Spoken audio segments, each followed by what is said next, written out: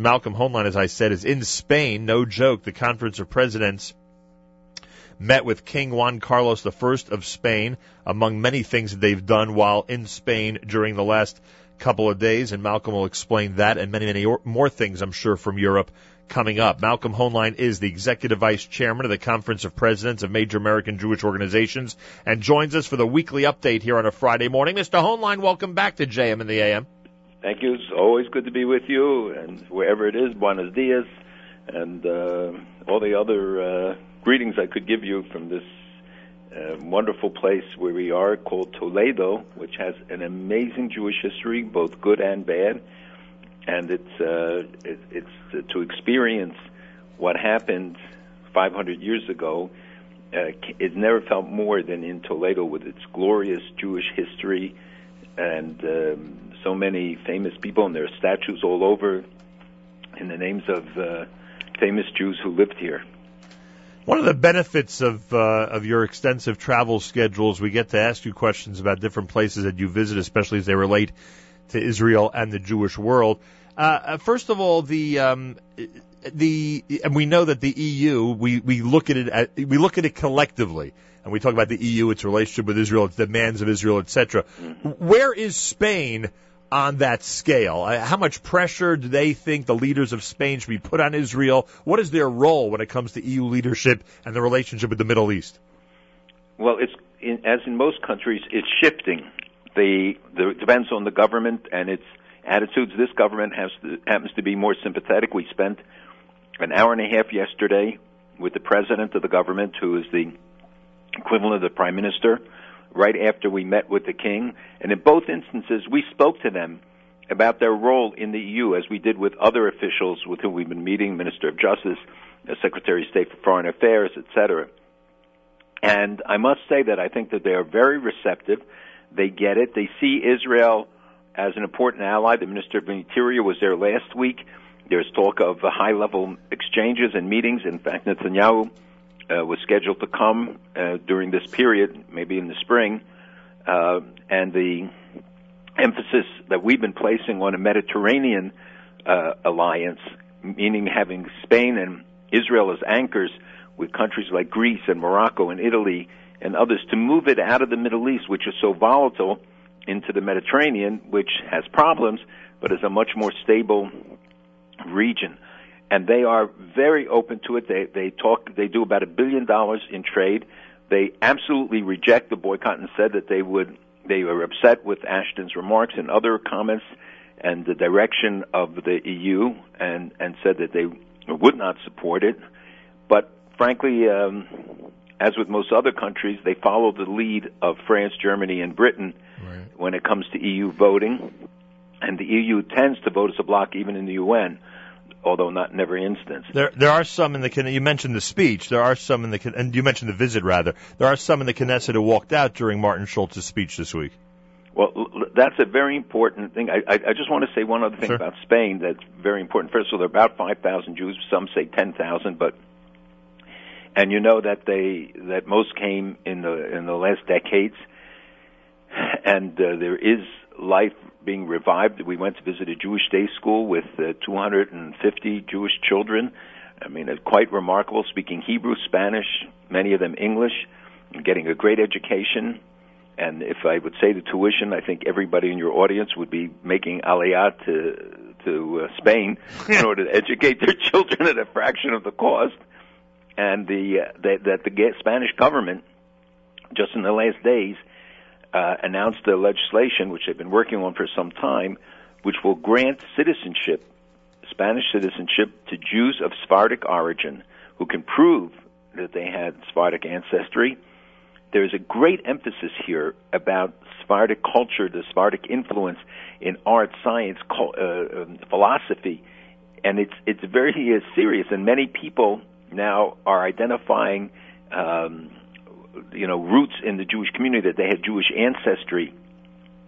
We used to call them Marranos. It's not an appropriate term anymore. They call them conversos and chuetos, who represent in Portugal and here whole communities that are looking back at their history and reviving Jewish connections. So the government has undertaken and is now developing. They're going to have final passage, and then I can't imagine how they'll implement it and determine who is a Jew. And in Israel, they can't determine it, right. And we have problems everywhere. But it's a very significant gesture because, to me, it shows that they're confronting the past. That too often, they talked about the tragic mistake. It wasn't a mistake. It was a deliberate policy of expulsion, forced conversion, and execution. And that many Jews paid with their lives. When Columbus left the port, they say he had a delay for a day because it was so chock full of ships taking Jews away, and that these Jews then spread around the world. And many of them maintain a very close tie to their Sephardic origins. In fact, many still have keys from their homes that they left in different cities like Toledo, which was called the Jerusalem of Spain. And when you drive up, you see the image. It looks like it. And we visited some of the former shuls of this synagogues in this area. So the government, I think, is taking an important step, and the king specifically referenced it. And then in discussion, elaborated more. He said, look, we have common roots, and if we can build on them for a better future, so that they are talking out more openly and honestly about what happened. They say it was a tragic error for them. It was inexcusable. They don't try to cover it up anymore as they have in the past. And so it's a very significant gesture, I think. I don't think the practical implications will be known for a long time, if any. It's their way of saying you are welcome here, as opposed to what some of our predecessors said or implemented. You are, in fact, welcome here. It's a different Spain, let's put it that way. It's exactly the summary of what the Minister of Justice said to us when we talked about it, many things, but he said that when he was young, if they called you a Jew, it was an insult. Right. He said today it's the reverse. And you see it manifest in many ways. And the lineup, if I had time to go through all the people from the mayor of Toledo and of Madrid to the ministers, to the officials, to the kind way that they have treated us here in these couple of days, it's really quite remarkable. And you'll hear from, I'm sure, from many of the participants later on. What happened with Schultz? Yeah, but before Schultz, I just want to say that it's interesting. I would have thought that the Jewish population was even larger in Spain. I mean, not to put a damper on what you're saying. It's great to hear that there's such a presence there, and that the day school and everything else is so influential in helping the Jewish community grow. But I would have thought it's even larger. And one other thing before we talk about Schultz, and obviously this doesn't apply directly to Spain, but the moment we heard you were in Europe, I felt I'd add this to our topics. We know now, in addition to Poland and Holland and Switzerland, now Denmark is set for a shechita ban, a ritual slaughter ban. And I learned this morning that there's no such thing as ritual slaughter in Denmark to begin with. They import all their kosher meat, so it's more of a symbolic thing. But does this give us, something else to worry about in terms of symbolism, even if it's not a practical ban, that symbolically other European countries are joining in with the previous ones for a ritual slaughter ban? It's of great concern. And as you said, it's being manifest in other countries. And this is traditionally, historically, the way to strike at Jews is to attack Brit Milah, circumcision, and Shechita, ritual slaughter. And they do it under the guise of humane slaughter or concern for the animals. The Nazis were concerned about animals, but as they were massacring human beings. Right. And this is not unprecedented and not uncommon, and it is a vicious anti-Semitic campaign. We know that humane slaughter laws have been humane slaughter practices in terms of kashrus are proven scientifically in other ways and have been repeatedly so. So it is of concern, and especially a country like Denmark, which always praised itself for the saving of Jews. And as one official in Denmark told me a number of years ago, it's time for the Jews to stop saying thank you to Denmark. Oh boy! Because Denmark has to thank the Jews because we saved a few thousand Jews. We did not go into the docket in the Nuremberg trials because we collaborated with the Nazis. We provided them with the weapons. We provided them with ammunition and metal, food for the troops. And they did turn over thousands of Jews who were not Danish citizens. They saved those who were Danish citizens, and we credit them for that. But, the stories like the king going out with a yellow star on was not true. It never happened. It was a mythology that was created. And so Denmark and the other Scandinavian countries where we see anti-Semitism so rampant, Sweden, who hold themselves up as a paragon of human rights and justice, are of the lowest stature possible. And the spreading messages, the fact that you have these extremist parties, and we discussed this extensively here, as I did 2 weeks ago with the leaders of Greece, which is confronting Golden Dawn in effective ways. Unfortunately, in other countries, they're not. But when you have 17,000 people march in France saying Jews don't belong here, the message of Spain saying Jews do belong here, I think, is, again, more important. Oh, no question about it. 5 minutes before the hour, Malcolm Hoenlein is live in Spain. That's the reason we're focusing on Europe at the beginning of this weekly update here at JM and the AM. And now, regarding the Martin Schulz speech in the Knesset. Right. So for those who don't know, the illustrious Mr. Schulz, he's the president of the European Parliament. Which sounds very impressive, and it's not insignificant, but it's not as significant as the title might imply. He came before the Knesset and, in a speech, got up and said that Israelis were getting 4 times more water than Palestinians.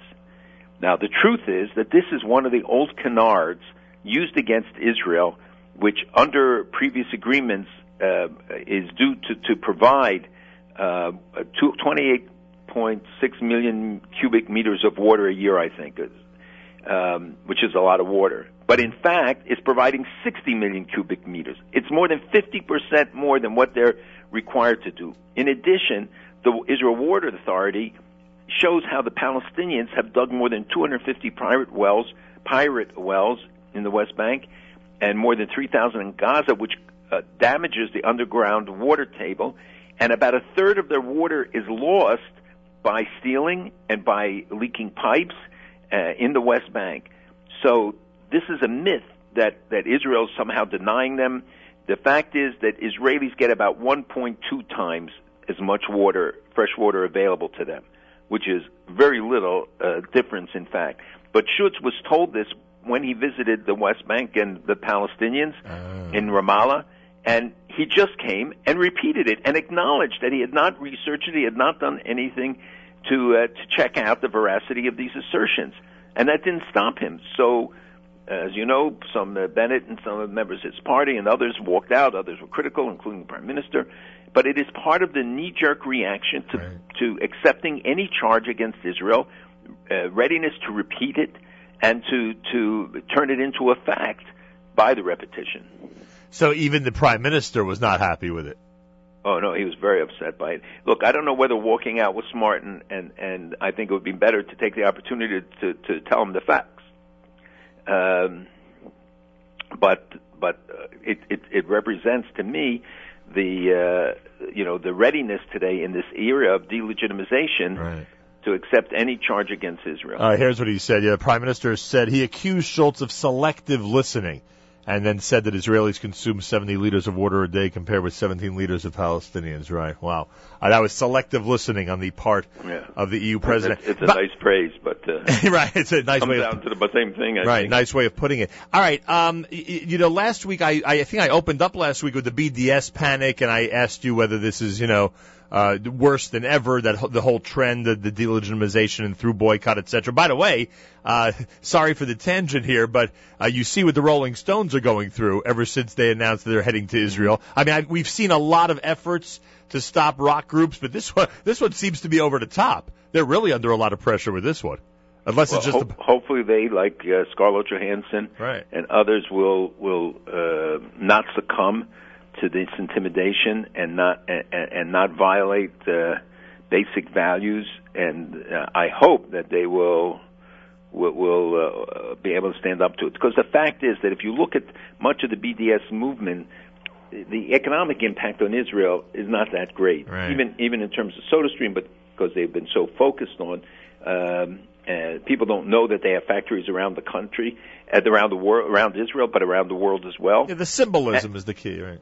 And the funny thing is that if you boycott SodaStream in Ma'ale Adumim, you put 350 or 380 Israelis out of work. You put almost 400 Israeli Arabs out of work, and almost 350 Palestinian Arabs out of work. Right. So who are you punishing with these ridiculous attacks and campaigns? So and yet, at the same time, we see The Palestinians say we don't accept any of the red lines. They draw the red line on a total withdrawal to 67. All the conditions for the peace process that they have set just in this last week, including that the Kotel has to go back to the Palestinians, that the right of return would be based on Resolution 194, meaning that they should come to Israel, the release of all prisoners, unconditional 67 borders. I mean, everything that would undermine the talks, and yet there's very little criticism, very little said about what this all means. And the people like Arafat, negotiators, who are saying it. Well, Malcolm, you can't compromise with everybody. You know that. It's America's one and only Jewish Moments in the Morning radio program, heard on listeners-sponsored WFMU East Orange, WMFU Mount Hope, Rockland County at 91.9 on the FM dial, and around the world on the web, jmnam.org. Don't worry, folks, I will get to the question that I started a couple of minutes ago. We got sidetracked on BDS. Don't forget, our JM and the AM fundraising marathon begins on the 24th of February, a week from Monday. If you have received our pre-marathon brochure in the mail, please respond generously. If you have not, or even if you have, you can go to the web right now at jmnam.org. The top news story is about our fundraiser, and I checked it out with all authorities. You can support us earlier than February the 24th. So get to the link right now at the top of jmnam.org, at the top of the news section, I should say, of jmnam.org, and please give generously to keep us going as we celebrate our 30-plus anniversary. So the question, as I was saying, last week was BDS, so this week seems anti-Semitism is a big topic in the news. I think the only retirement that eclipsed the Abraham Foxman announcement was Derek Jeter. Outside of that, many people in our community were focused on the fact that Abe Foxman will be leaving the ADL in 2015, and we know the work that he's been doing when it comes to anti-Semitism and alerting people to what's been going on around the world. But then we see this initiative as well. And by the way, he did make a statement this week.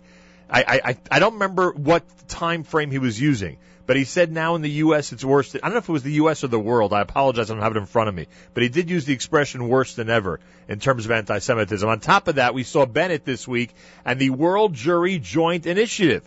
Apparently, the government of the State of Israel, we have discussed this before, is very concerned about what's going on in the diaspora and needs to start and continue initiatives that talk about and promote Jewish pride, Jewish heritage, and connection with Israel. And this will hopefully help stem the tide of anti-Semitism as well. So now I ask you, Malcolm, are we in a new era of anti-Semitic activities, anti-Semitic atmosphere that we should be careful about?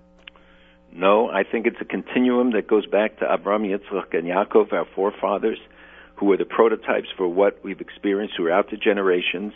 I don't think he said this is the worst of times. Certainly you can't compare it to the 1930s.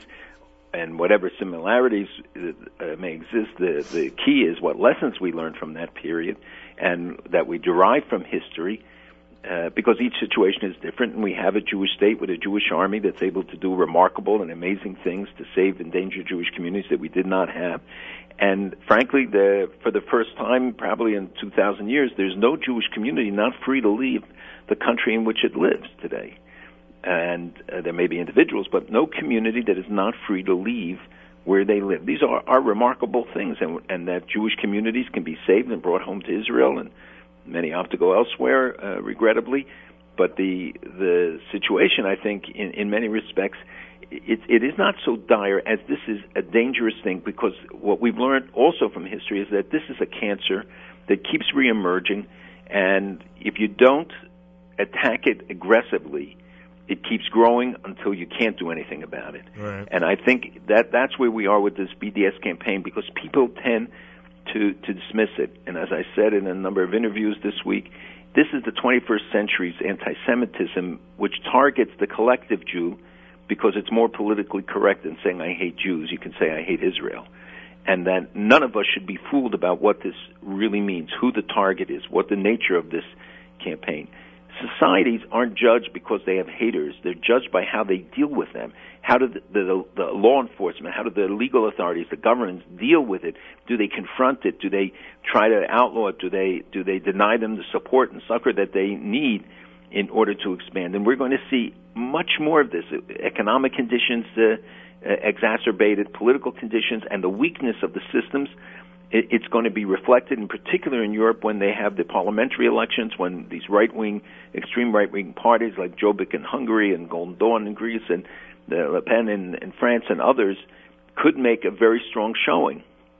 And it's anti-Semitism is only one aspect of what a lot of this is anti-immigrant because of the Muslim population influx and growth in their countries.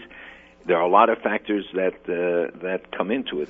I can't find the exact quote I was referring to, and I'm sure I was not accurate in the way I presented it, but it's interesting because I see an article that he has online, and when you and you just mentioned so much of it, the different political parties in different countries and so many different things that are going on, I think we have to realize the fast-moving media of the day and just how quickly the world is going in general, that might be what's worse than ever. Meaning all these things that come together, it seems like we're getting to a point where it's almost impossible to deflect everything quickly enough because there's just so much at one time in front of so many people. Absolutely right, and it's the rapidity with which stories are circulated, and once they're out, no matter what, there's no way to repudiate it. There's no way to correct it, even if it has no truth whatsoever. Especially young people today, they want everything in 140 characters. They have no time for history, no patience for facts. They don't want to delve into it if Google doesn't tell them right away what it is. We are approaching the most complex of issues today, and because of globalization, the complexity is compounded when you look at all the issues we face, whether it's Syria, whether it's Iraq's collapse, and Jordan in trouble, the Egyptian situation, certainly the Palestinians, Gaza in economic collapse and running out of water and all sorts of things. The Saudis talking about getting Pakistani weapons. Just in this 1 week, you talk about Turkey's internal issues and external manifestations towards Israel. It is a very difficult time, and the way you deal with this is not to look just at the headline or look at it superficially, because that is going to lead to failed policies by those in power or a failure on the part of the public to try and help create policy that works. By the way, did you see how a week later, because we spoke about this last week, how a week later Turkey is even more, I don't want to say desperate because I can't get into their head, but Turkey is even more inclined to forge a peaceful relationship with Israel? But at the same time, he announced after the first stories came out, Erdogan said, well, only if they lift the siege in Gaza, which is not going to happen. The trade between Turkey and Israel has gone along. But Turkey faces a lot of internal problems, Erdogan, and he is a well. When's the official? Is there an election there coming up? There is, right? Yes, there is, and he is concerned about what happens, and therefore he has sort of focused on Israel of late. But and is that soon? Like, is that no indication? What he's driving him on Israel is the hope that he would get a pipeline from the new gas that Israel discovered that would go to Turkey. And Israel's not ready to make that deal.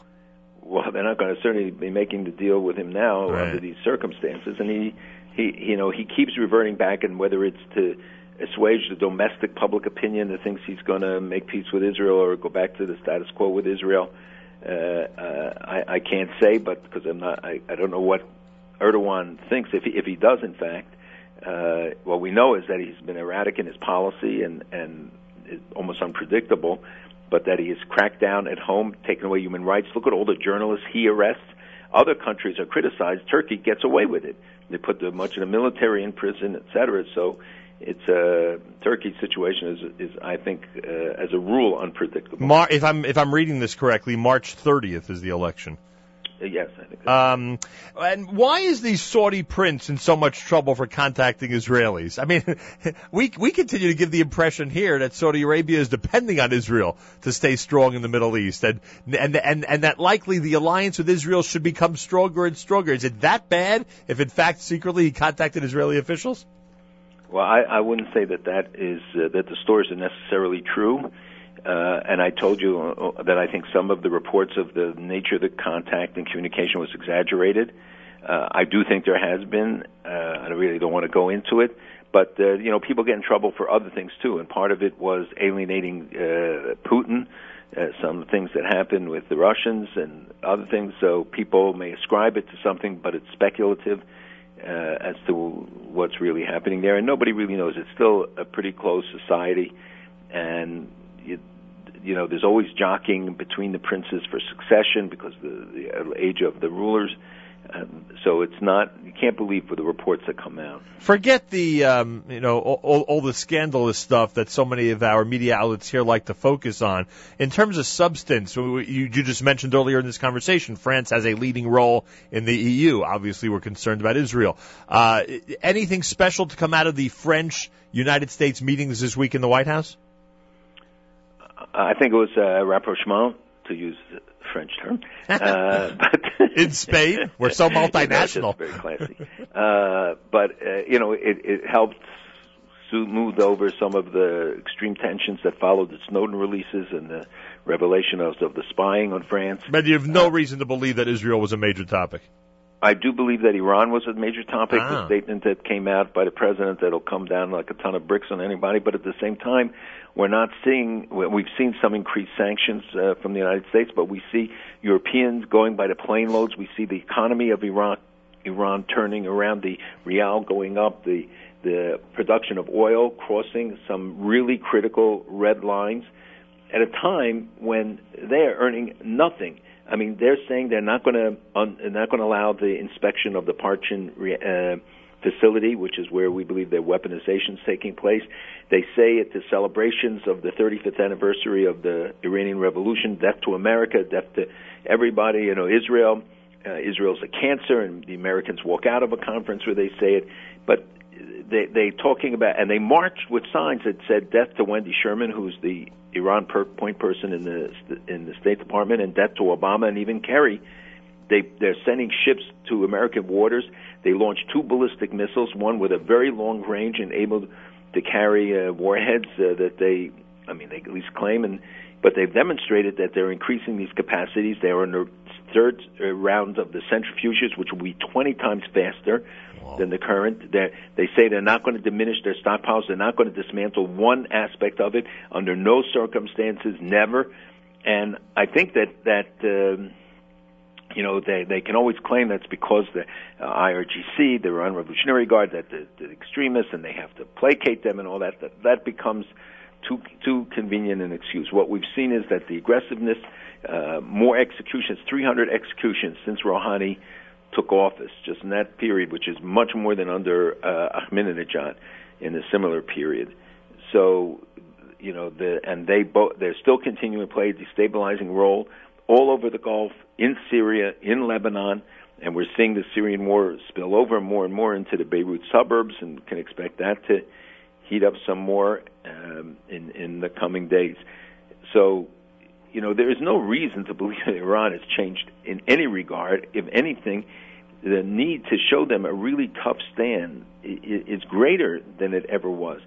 And yet we don't see it. And you mentioned the legislation and the other things that have been talked about. When Iran shows a TV simulation of bombing Haifa and Tel Aviv and American ships and killing American sailors in a simulation, and the statements that they're making, that they will never reduce their, quote, defensive capabilities, which means their offensive capabilities in the nuclear realm, then I think that we can't look to see right now any kind of change that is going to make the talks more productive. And they're talking not a 6-month framework, but the administration, others are talking about a year framework. I'm so glad you said it like that, because you've told us this so many times, and unfortunately, only a small percentage of people like to listen to it.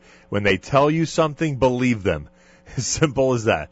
Believe what they're telling you because they mean it. They mean it. And everything they're saying, as you just described, everything they're saying, they want to see come to reality. And maybe one day, some of the leaders around the world will start to believe it. Like a small percentage of this audience, I think, already does.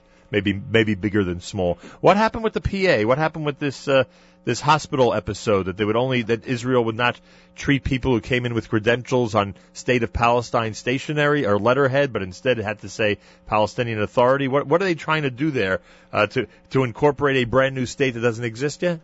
Exactly, and they do all these unilateral measures, which they know provoke the Israelis, and they know, in fact, undermine the prospect of any kind of negotiations. And it shows that they don't want to negotiate; they want to dictate the terms. And the other things I cited for you would underscore that as well. that when they come and an Israeli institution recognizes it, if they accept it, then it's recognition then of the legitimacy of the document. It is not legitimate. They're not a state. They have to negotiate with Israel to establish whatever the outcome of the negotiations will yield them.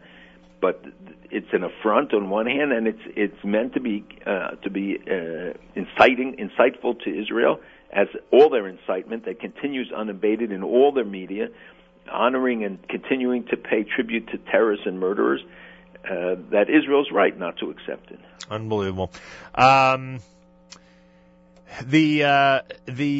was I going? Give me a second. I lost my train of thought here for a moment.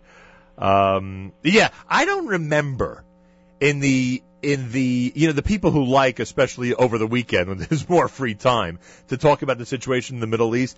I don't remember the negotiator being as hot a topic as Kerry is. In other words, I remember, there's always been shuttle diplomacy, and there's always been concern about who's doing it and the type of negotiations that are going on between Israel and the PA. But it seems like Kerry is always in the headlines now, and I just don't know where this is going. And those who follow the news would love to, are analyzing every single week where this is going. Is there any, I've asked you this before in the last few weeks, is there any real progress between Israeli administration and the PA when it comes to the Kerry peace talks? Look, I think the question you're asking about it being personalized is a very interesting one. There's an article by his brother Cam Kerry, who is Jewish, who's converted to Judaism, and refers to their grandfather, whose name was Cohen, and the reason for his conversion, which was very interesting, I thought. I think it's a mistake to personalize it. I think that some of the comments that have been made were really unfortunate. They go to an extreme. I think that Kerry has gone out of his way to work with the Prime Minister. The Prime Minister has said it. He talks to them regularly. It doesn't mean he likes all the things they're doing. And we know that you can't impose a peace. You can't force it. You can't have the pressure always being one-sided as the impression that is created by the statements, by some of the actions, is that it's always Israel that gets pressure. Palestinians don't comply, don't do anything. I cited earlier some of the demands they're making, the statements they issue, and yet nobody holds them to account. You don't hear Europeans yelling at them. You don't hear threats of boycotts against them for the failure of the talks, but only against Israel. And because the Secretary of State has made it a personal campaign by visiting there 13 times, by pressuring all the time on this, I do think that is a significant factor, right, in making it the Kerry mission, not even the Obama mission, but the Kerry mission. If it goes somewhere, I think it'll become the Obama mission too. I mean, do you know that he could turn to the Prime Minister of Israel one day and say, "I am so all into this process that I need you to compromise on something," so we could at least bring some type of result to all of this. That could happen. Anything can happen, but they know that you're not going to force it. Congress, I think, will stand up to it. I don't think that that's the intent right now. I think that he has taken a different approach than the president took in his first term in the first round of Middle East talks. I don't think that is the case. All right, Malcolm Hoenlein is in Spain. Malcolm, in conclusion, Zarzuela Palace, one of those amazing ones, or middle of the road when it comes to ostentation? It is not ostentatious, and the king didn't have a big throne, a small throne, a throneala, but he devoted a lot of time. He was very friendly, and in fact, remembered that I met him in 1992 when he made the historic speech at the synagogue here in Toledo. But there is a lot of pomp and circumstance and rules, but he turned out to be very informal, good sense of humor, spent a lot of time talking, and went beyond what the protocol had dictated would be the order. And in the photo in front of me, there's no crown on his head as you shake his hand. Right. I told him the meeting was the crowning moment of our trip. There you go. Which he liked, and I gave him a Kosher Aliyah, reminding him of the common heritage, but what Kosher Aliyah represents, and when we use it. So I think that the building ties, trying to move these countries, getting them to understand the nature of the concerns. It's an educational opportunity for us, for them, and for us, but for us to explain to them the issues in informal ways and as citizens, and not with the overlay of governments. And I have to say that I think all of us go away from this thinking this is extremely worthwhile. Well, there you go. What would they? And the weather is beautiful. Thanks. That helps our situation a lot. A lot. What do they say on a Friday there? Shabbat Shalom, is that what they say? That's close to it. That's the way they do it in Spanish, I guess. We will speak. Next week, you're U.S., Israel? Israel. You're in Israel next week, all right. Mm-hmm. Okay. Live from Israel next week. I thank Malcolm Hoenlein live in Spain and wish him a Shabbat Shalom. He is the executive vice chairman of the Conference of Presidents of Major American Jewish Organizations. Next week from Israel. The following week is our fundraiser. If Malcolm's in the U.S., we'll ask him to come in 2 Fridays from now. We'll get his schedule and figure it all out here at JM in the AM.